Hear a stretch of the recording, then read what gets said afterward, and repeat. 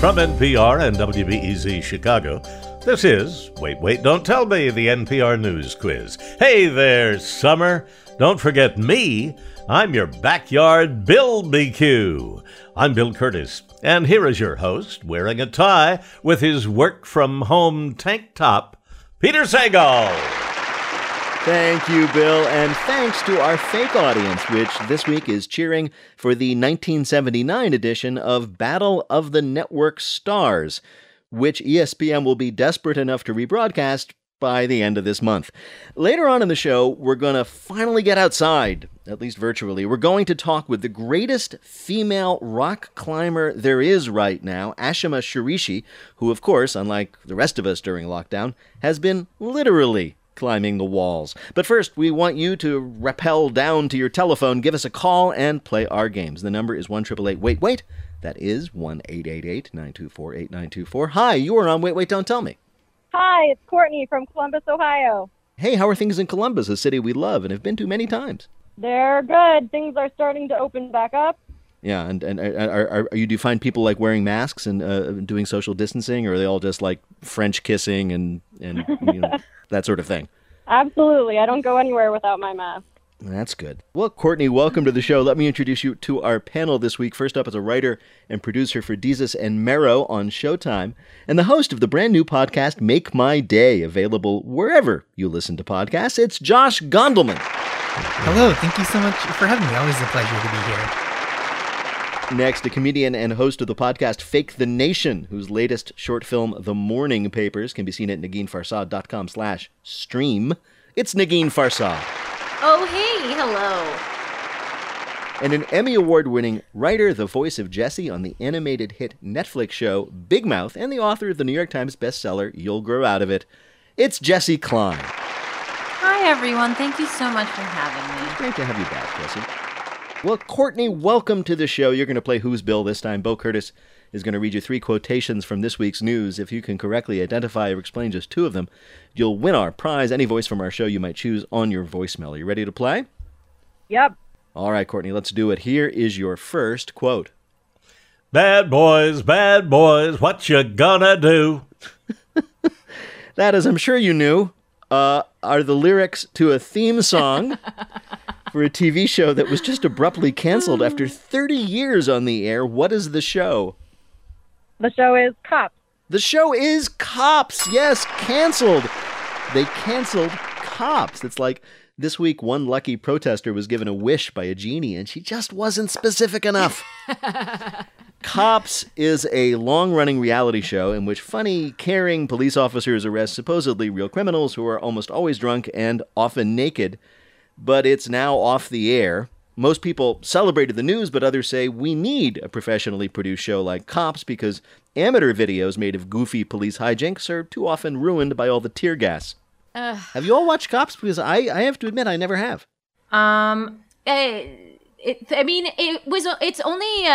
been on for 32 seasons, and I feel like you kind of need to let a show like that find its audience, and I never found it. I was told that season 18 is great, but you have to start from the beginning to understand what's happening. Yeah. So right, I didn't to understand what happens. Yeah. It's like, who are these characters? Yeah, I know. Speaking of cops, protesters and activists are now calling to defund the police. This has freaked out many people, mostly police, who wonder how they're going to deal with jaywalkers without a tank. The idea is to have police just do police stuff instead of the many other things we send them to do that other professionals could do better. It makes sense. But it just won't be the same at the bachelorette party when a studly guy walks in wearing a really unconvincing social worker uniform. Hello, ladies. Peter. Did somebody need some sexy mediation? I feel like we've been letting the strippers be police for too long. Really? Yeah, I want to see other more friendly jobs represented with strippers, right? I think we need that. We're for too long we've been saying cops are the sexiest job. Like what, though? I mean, what do you, like nursery school teacher? That would be gross. We can't have that. I mean, I used to teach nursery school, and I would have loved to have seen sexy representation in the media. I would have been like, that could be me someday. Yeah, Absolutely. if you don't see it, you can't be it. Also, I think defund the police is like kind of an aggressive, ambitious, activist slogan, and I think it's something a lot of people can get behind. But if you can't get behind it, just think of it as a slightly less aggressive NWA lyric. That's true. I think that's what they did in their children's album. That's what it was called, actually. Yeah, Kids Bop NWA, defund the police. All right, Courtney, here is your next quote.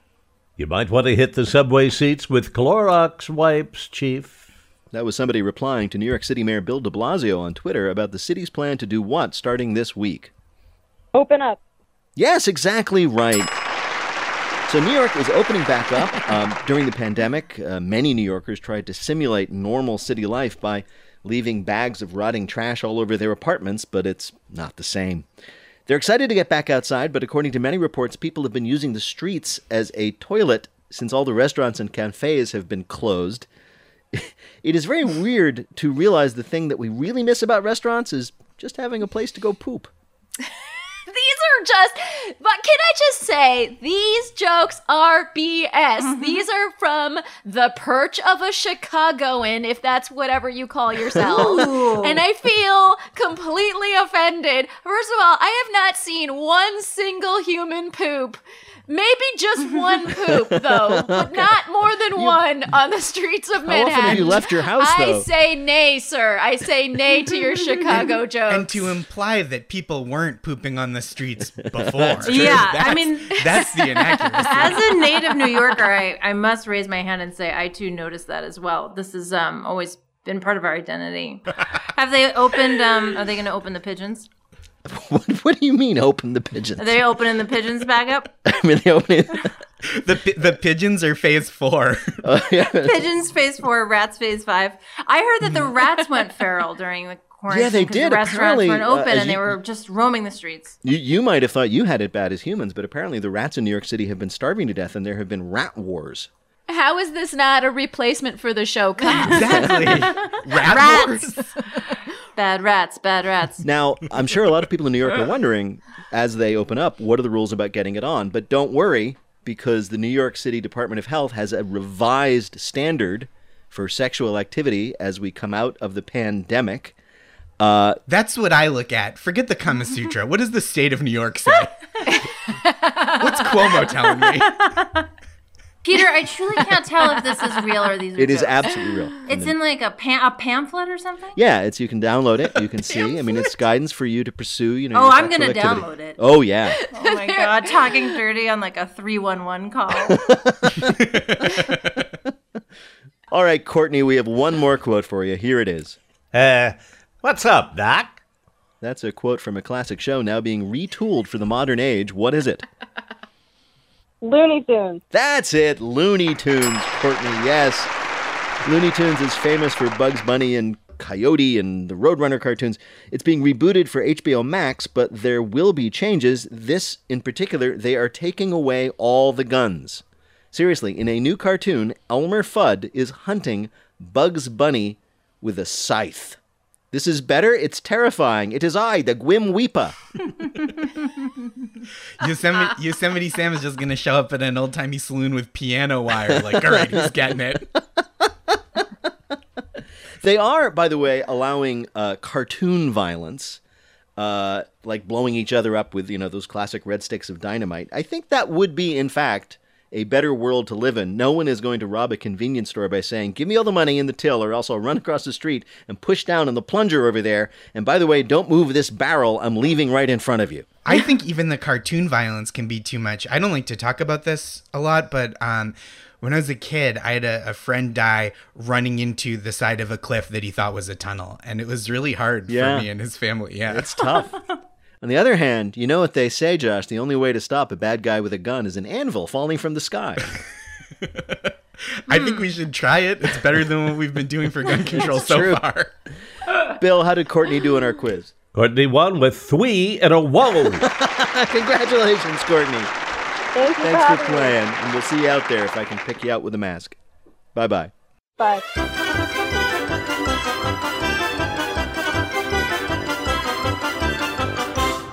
Right now, panel, it is time for you to answer some questions about the week's news. Nagin, NPR this week broadcast a plea from the nation's literary agents. Please, people, stop sending them what? Wait, stories about the pandemic? Yes, stop sending them your quarantine novels. Hey, you know what would make a surefire bestseller? The story of a brave woman who managed to go 3 months without Zumba classes. Apparently, many first-time writers have taken advantage of being locked inside to write that novel, often about being locked inside. And scientific studies show that 100% of these novels are terrible. A literary agent told NPR that first, if you wrote your novel in less than 3 months, it'd probably read like it was written in 2 months. And second, any cool idea you have about a pandemic story, it's been thought of, bought, published, and has already failed. What a cool voice of encouragement to people. I know. Stop. You have nothing to say. Shut what up. What a chill vibe from that literary agent. That still little let voice. People just... Yeah. People are just pecking away at it. Let them have something. No, I'm sorry, Jesse. That still voice inside you, crush it. I don't want to hear it. Guys, you're going to love my novel. I don't know. Mine's Jesse's different. Right. How much does it take to just not respond to an email? I am actually working on a second book that is not about the pandemic or coronavirus. And I can tell you, it's not going well. The crushing anxiety and the unschooled child are not melting together to form a perfect book. If it makes you feel any better, I'm having a hard time reading a book. So. Coming up, our panelists do some sleuthing in our Bluff the Listener game called 1-888-WAIT-WAIT to play. We'll be back in a minute with more of Wait, Wait, Don't Tell Me from NPR.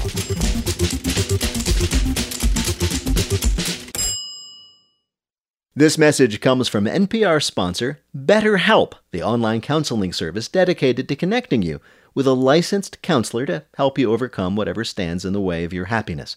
Fill out a questionnaire and get matched with a professional tailored to your needs. And if you aren't satisfied with your counselor, you can request a new one at any time, free of charge. Visit betterhelp.com/wait to get 10% off your first month. Get the help you deserve with BetterHelp. You may have noticed something at all these protests over police violence. There are a lot more white people there than you'd expect. But how long will that last? This awakening among white American voters, how far are they really willing to go beyond dethroning Trump? Adam Serwer on race and lessons from history. Listen and subscribe to It's Been a Minute from NPR. From NPR and WBEZ Chicago, this is Wait, Wait, Don't Tell Me, the NPR News Quiz. I'm Bill Curtis. We are playing this week with Negin Farsad, Josh Gondelman, and Jesse Klein. And here again is your host, a man who is currently building a fake audience out of old napkins and cardboard, Peter Sagal.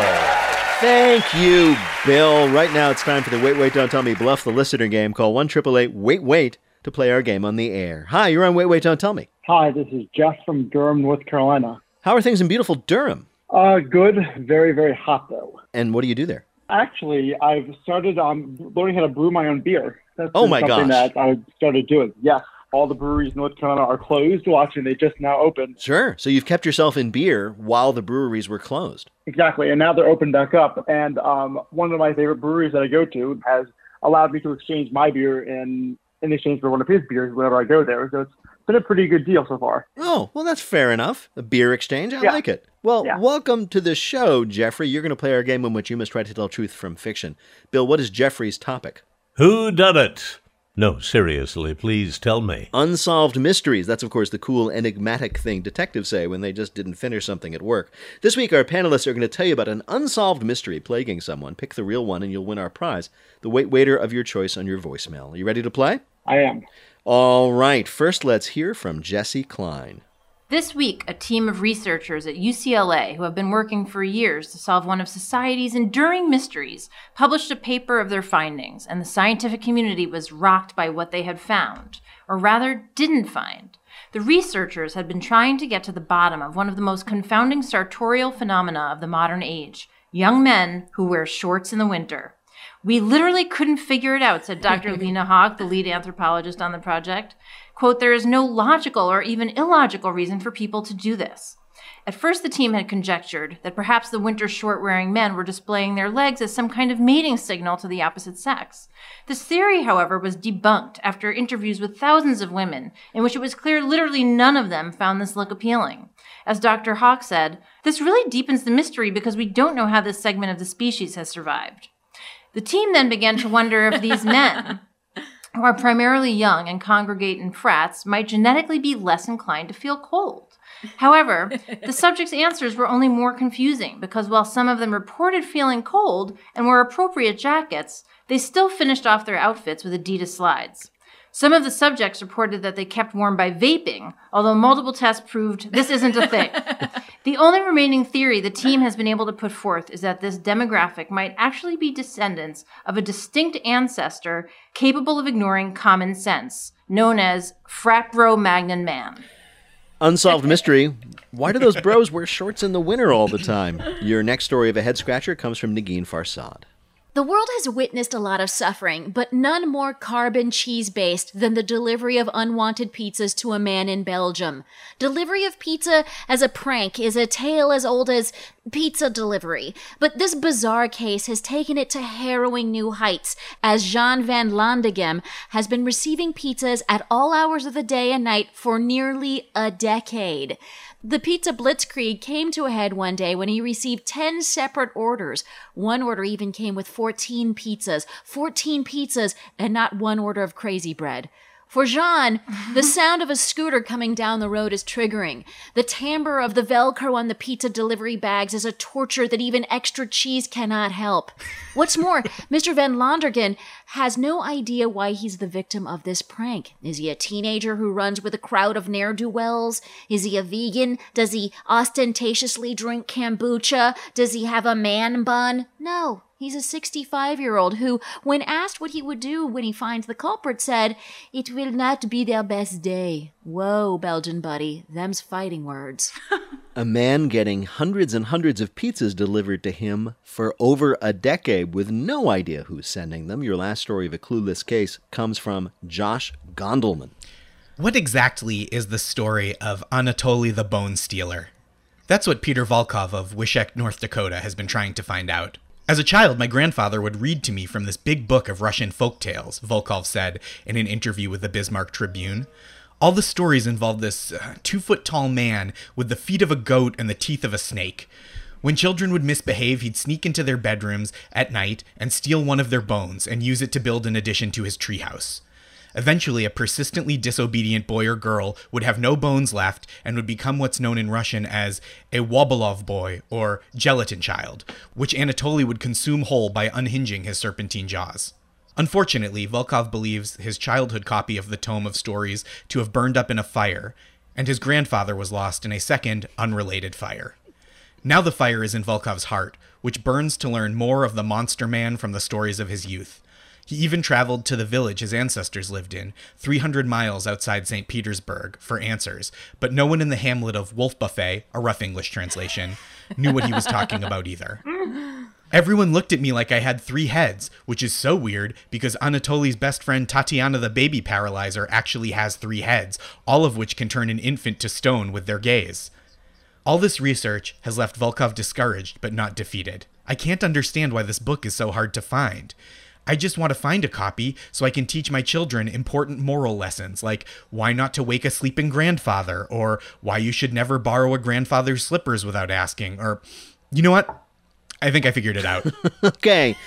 There is an unsolved mystery, which I will present to you in the form of a question. Is it, from Jesse Klein, why do bros wear shorts in the winter? From Negin Farsad, why is this man in Belgium getting pizzas all the time delivered, and from whom? Or, from Josh Gondelman, why can't a guy find anywhere a copy of the storybook about Anatoly the Bone Stealer that his grandfather read to him from as a child? Well, being from North Carolina, I really wish it was the first story because we do wear shorts in the wintertime. But I have to say I'm going to go with the Belgian pizza pranks. You're going to go with the Belgian pizza pranks. So somebody getting mysterious pizzas delivered to them for over a decade with not knowing anybody who might be sending him pizzas. Yes, it sounds amazing. All right, well, we spoke to somebody who is actually trying to solve this mystery. but the cops can't find who is responsible for this. The pizzas are ordered via different IP address each time.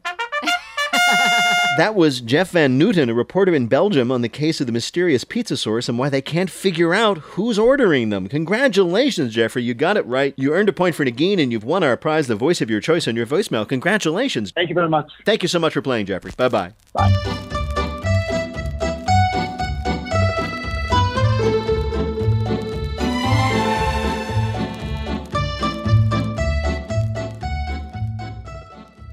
And now the game where we ask somebody special to do something mundane. It's called Not My Job.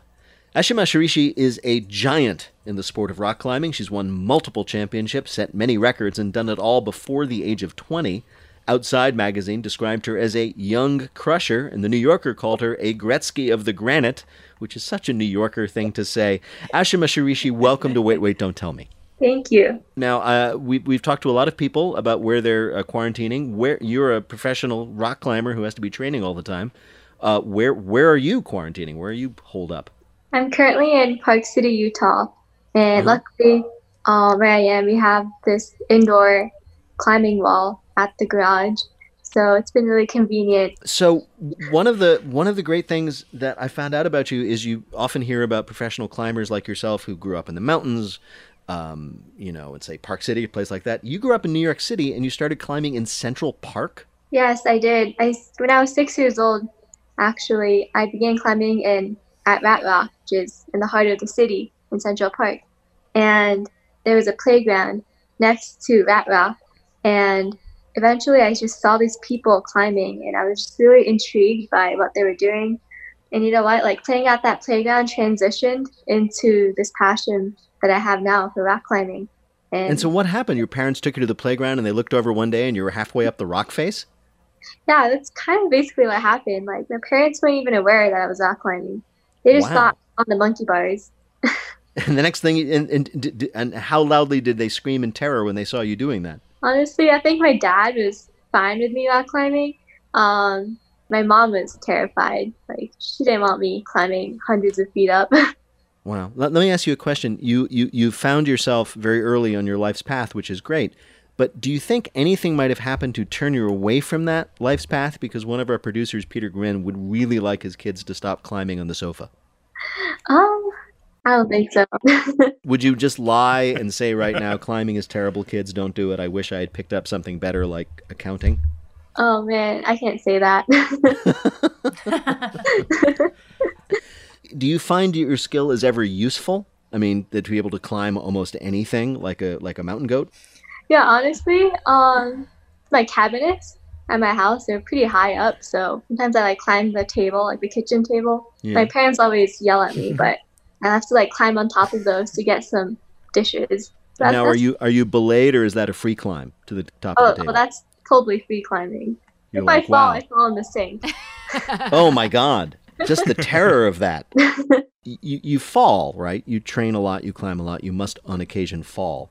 Do you have a technique for that? Do you have a plan for what you're going to do when you fall? Because my plan for if I were to fall from a great height is to scream as loudly as I can until I died. So what would be your plan? I don't think about it very much. There's no plan to fall, but you're always ready to fall because most of climbing is falling.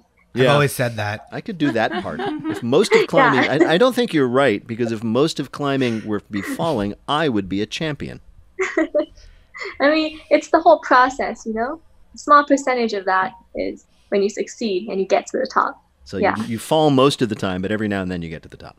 Exactly. Yeah. Be aware that anything can happen and potentially there's a fall coming. Just be ready for it so you don't panic.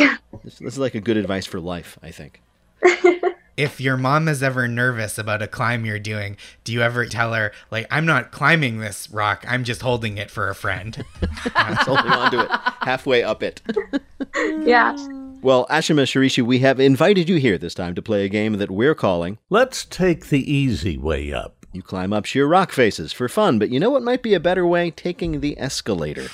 We're going to ask you 3 questions about escalators. Get 2 right, and you'll win our prize for one of our listeners, the voice of anyone they might like on their voicemail. Bill, who is Ashima playing for? Sarah Herman of Los Angeles, California. All right, I just want to ask, because I've watched you climb things, which are very difficult. Is there something you say to yourself before you go? Or do you say, okay, Ashima, I can do this, I've done this before, or just another rock face, or do you say, just take it hold by hold?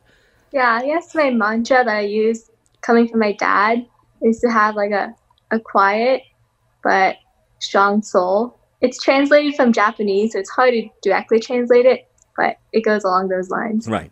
Have a quiet but strong soul. I've been going loud and weak. Is that wrong? Yeah, I knew.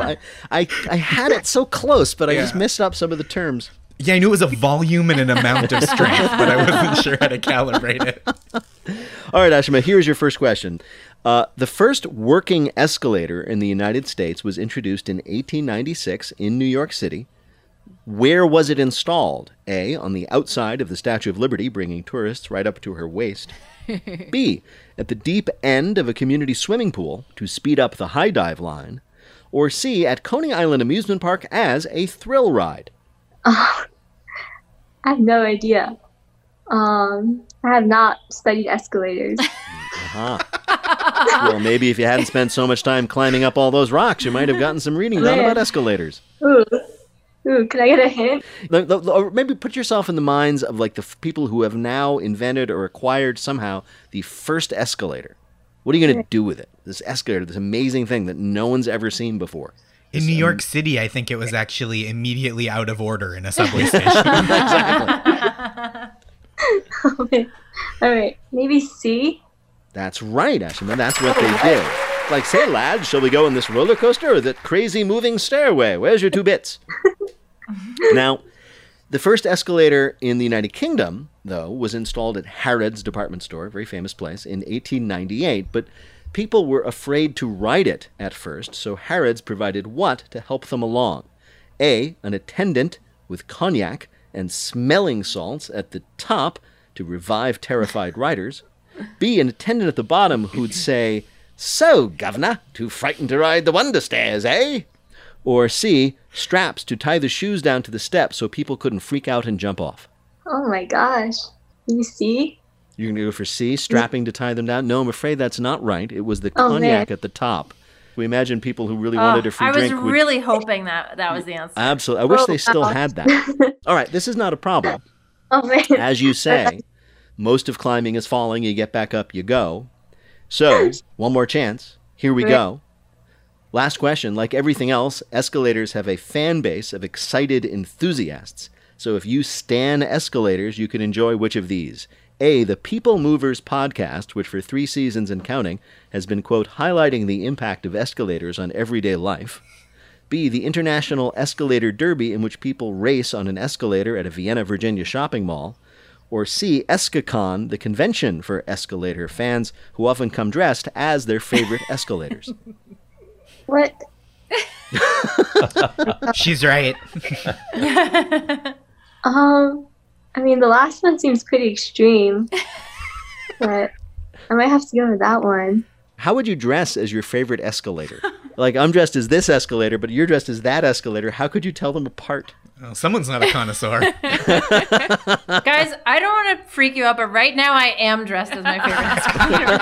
I feel like that's my whole pandemic vibe, is I look like an escalator. I think the race sounds pretty fun. So, the race. So, if I understand correctly, you're choosing the one in which people stand on an escalator. Go wait, up the they don't escalator. run up? No, they just stand on it. Oh, I thought you were saying that No, you're racing. it's not a stair running contest. It's an escalator race. So it compares other escalators from each other. No, they just get in the same escalator and they see who gets up at the fastest. Oh, that's weird.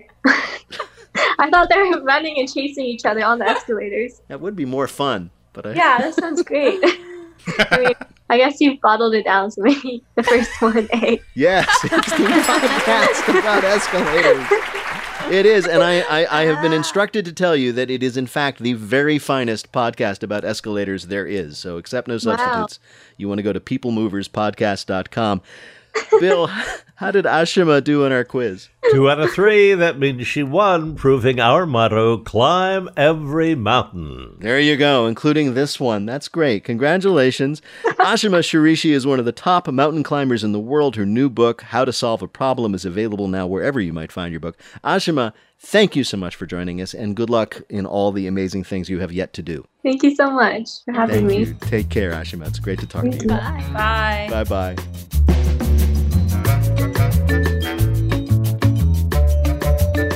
In just a minute, we're tickled pink in our Listener Limerick Challenge game. Call 1-888-WAIT-WAIT to join us on the air. We'll be back in a minute with more of Wait, Wait, Don't Tell Me from NPR.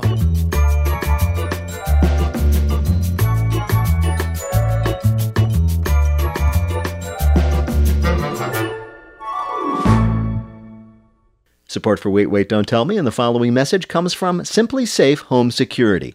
Simply Safe believes that simple is safer, which is why they designed their system to be easy to install. Order online with a click of a button, open the box, place the sensors, plug it in. And your home is protected around the clock. Get free shipping and a 60-day money-back guarantee at simplysafe.com/wait. The following message comes from our sponsor, Chipotle. As young farmers who raise their family hogs for one of Chipotle's pork suppliers, Nyman Ranch, the Cruz siblings recognize the challenges that many face in the industry, including the financial barriers to entry. The average price per land around here is $6,500 an acre. That's not including machinery that you need to farm the land. And that's not an easy or a financially realistic task for someone who's our age in their early 20s. To learn more about how Chipotle is working to champion young farmers, go to chipotle.com/farmers. Protests over racial injustice are spreading across the country while a pandemic continues to take its toll. The next weeks and months are leading to a consequential election this November. And every day, the NPR Politics Podcast is here to discuss how it could reshape your world. From NPR and WBEZ Chicago, this is Wait, Wait, Don't Tell Me, the NPR News Quiz. I'm Bill Curtis. We are playing this week with Negin Farsad, Josh Gondelman, and Jesse Klein.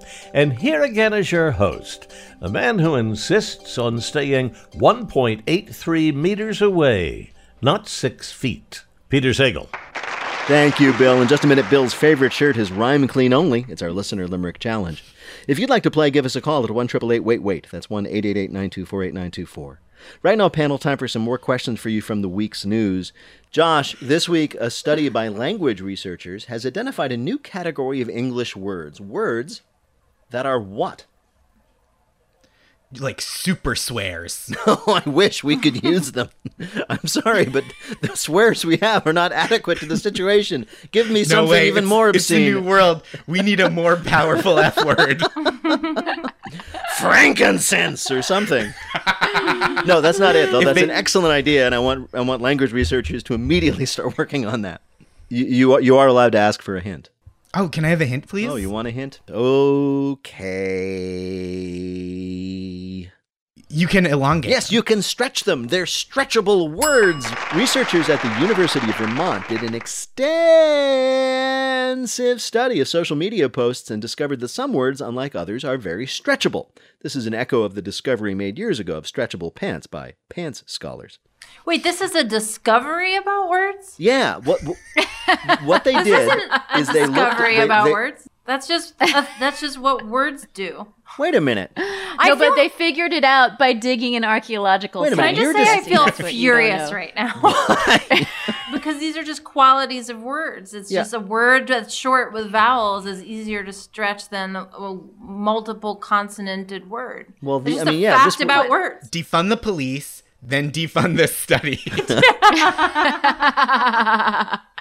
Josh, Japan is reopening this week with some changes to keep people safe. One of the new guidelines for theme parks is that what be banned on roller coasters.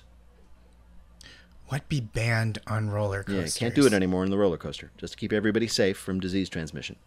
You can't open mouth scream? That's exactly right, Josh. You can't scream on the roller coaster.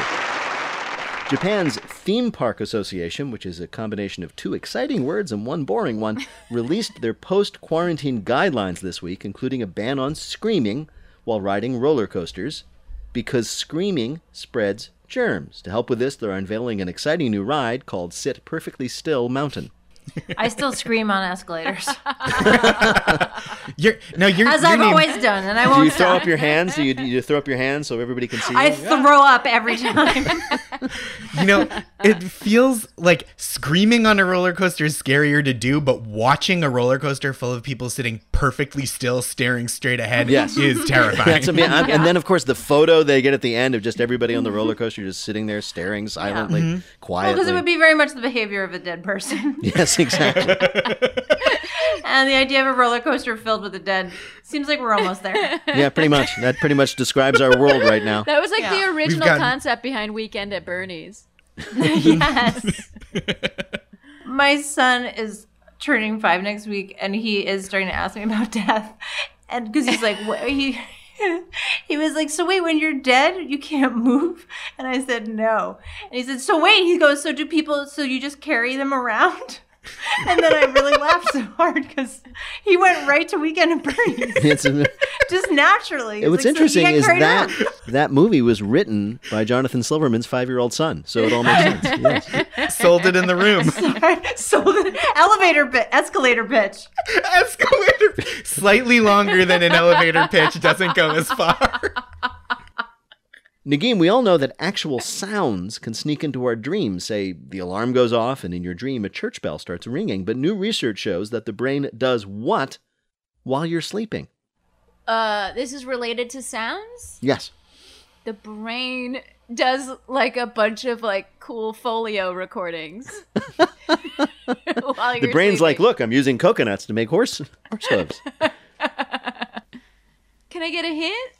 Well, it's like the guys are like, we are not having another dripping faucet dream. Your brain is battling with itself on what sound effect is reasonable for the scene. Sort of. I'm going to give it to you. Your brain edits the sounds that it allows into your dreams, apparently.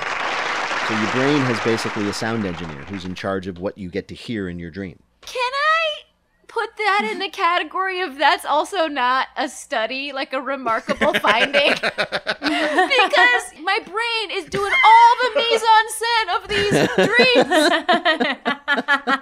It's all brain, baby. My brain is Wes Andersoning all of these dreams. What are you talking about, study? Of course. Do you guys know that I'm working on a study about how hair grows out of your head? It's gonna really blow your minds. I dispute the findings of that study. My paper, peer-reviewed, says hair grows out of your back. Peer-reviewed by my wife. That word study is fully wife-reviewed, barely even wife-reviewed. No way that's wife-reviewed. If I showed my wife that study, was like, some words are long sometimes. She'd be like, here's the results of a study. I don't love you anymore. Oh, God. 4 out of 5 dentists agree. Get out of here. You asked all your dentist friends? This is private. Here's a sound to edit out. I don't want to be married to you anymore.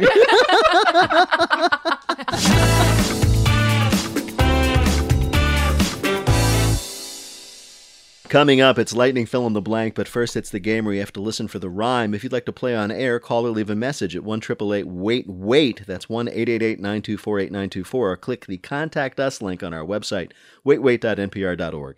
Hi, you're on Wait, Wait, Don't Tell Me. Hi, this is Josh Protas from Tacoma Park, Maryland. Oh, I know Tacoma Park. It's a lovely town outside of D.C. in Maryland, right? It is. And what do you do there?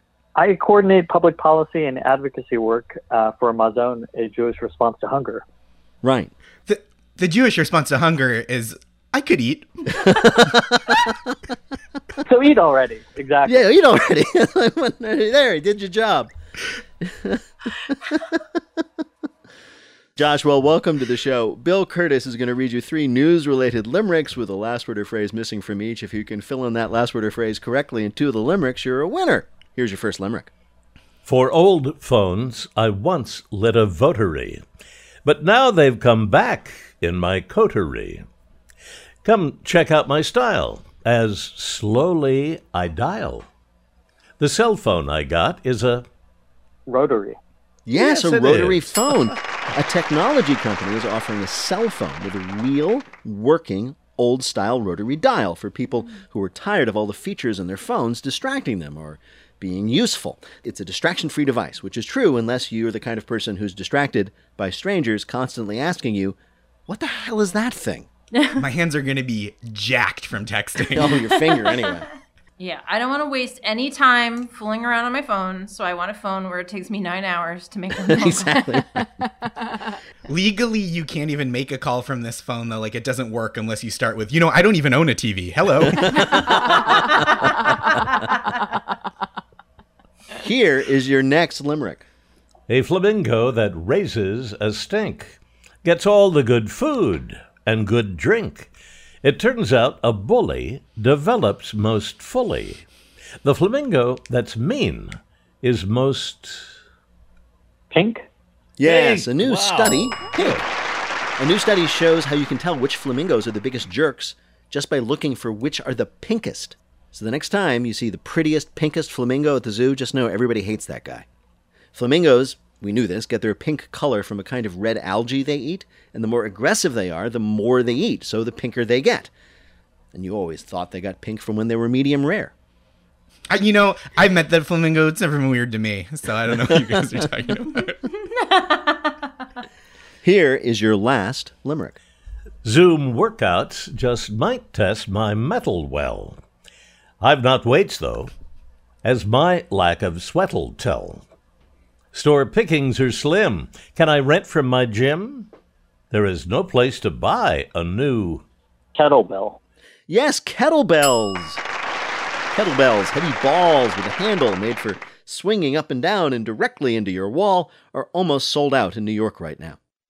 According to a boutique gym owner in Brooklyn, quote, people are kind of freaking out that their physiques will change without that equipment, whereas normal people are kind of freaking out about literally everything else.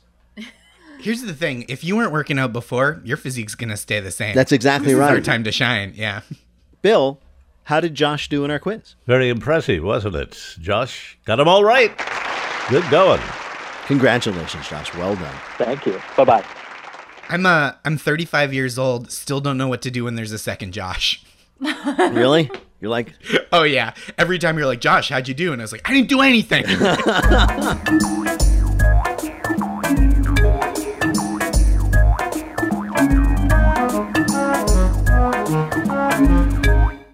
Support for NPR comes from Newman's Own Foundation, working to nourish the common good by donating all profits from Newman's Own food products to charitable organizations that seek to make the world a better place. More information is available at newmansownfoundation.org. Now on to our final game, Lightning Fill in the Blank. Each of our players will have 60 seconds in which to answer as many fill-in-the-blank questions as they can. Each correct answer now worth 2 points. Bill, please, can you give us the scores? Nagin has 4, Josh has 3, and Jesse has 1. All right. That means, Jesse, you are, in fact, in third place. You're up first. The clock will start when I begin your first question. Fill in the blank. On Wednesday, a former judge called the DOJ's attempt to dismiss the charges against former National Security Advisor blank a gross abuse of power.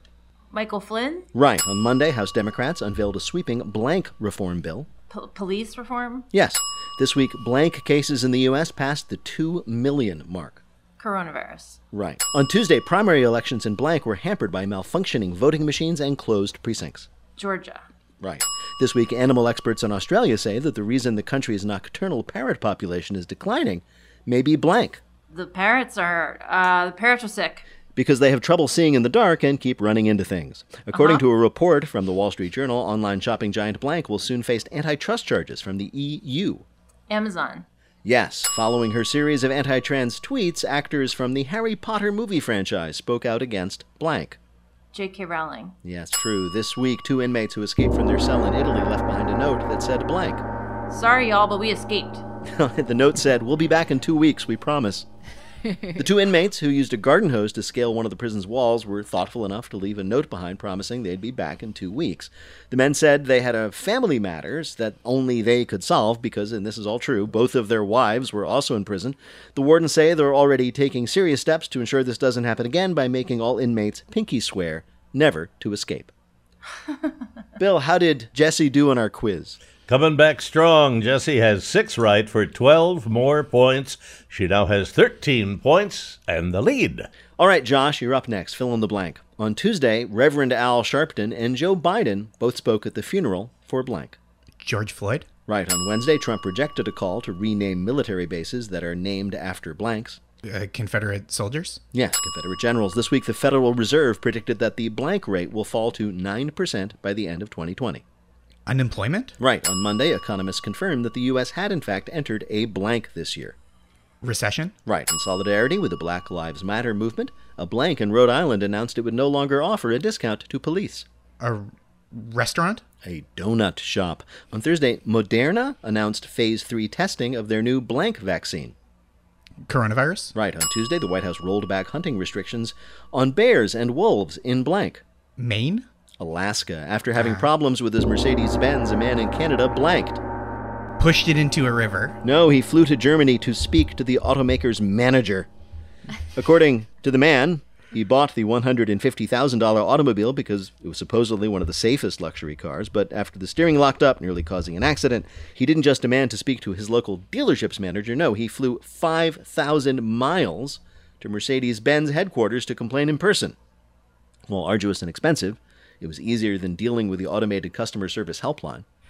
Press 9 for we will give you nothing. All right, how did Josh do on our quiz?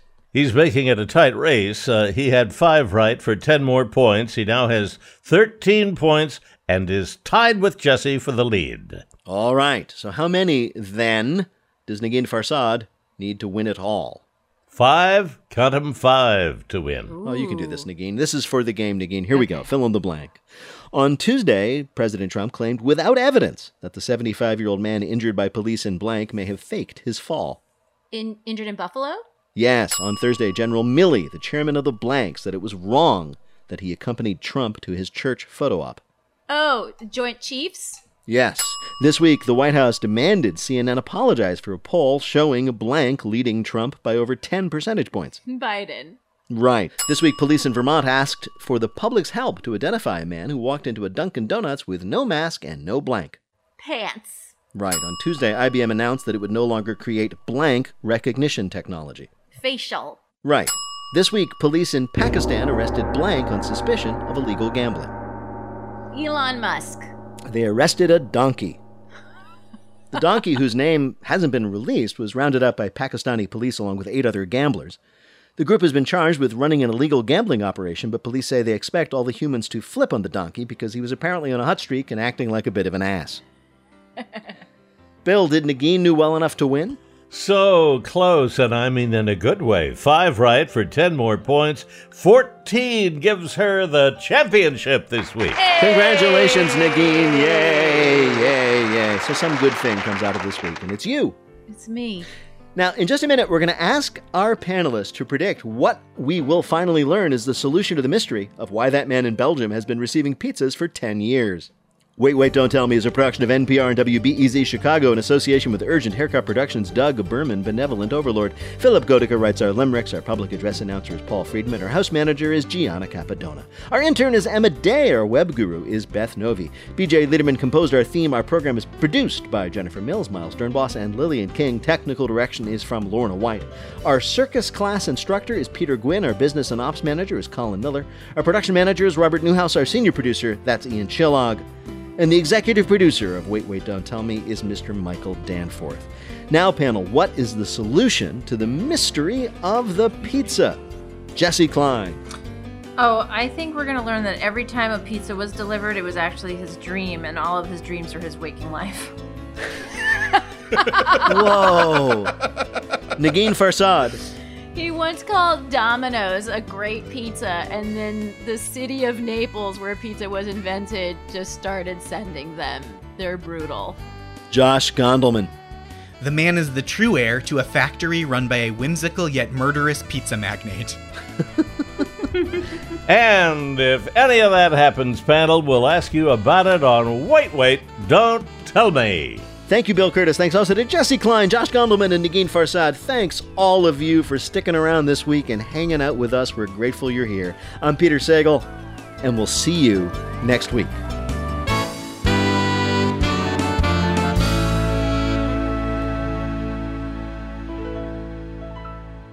This is NPR.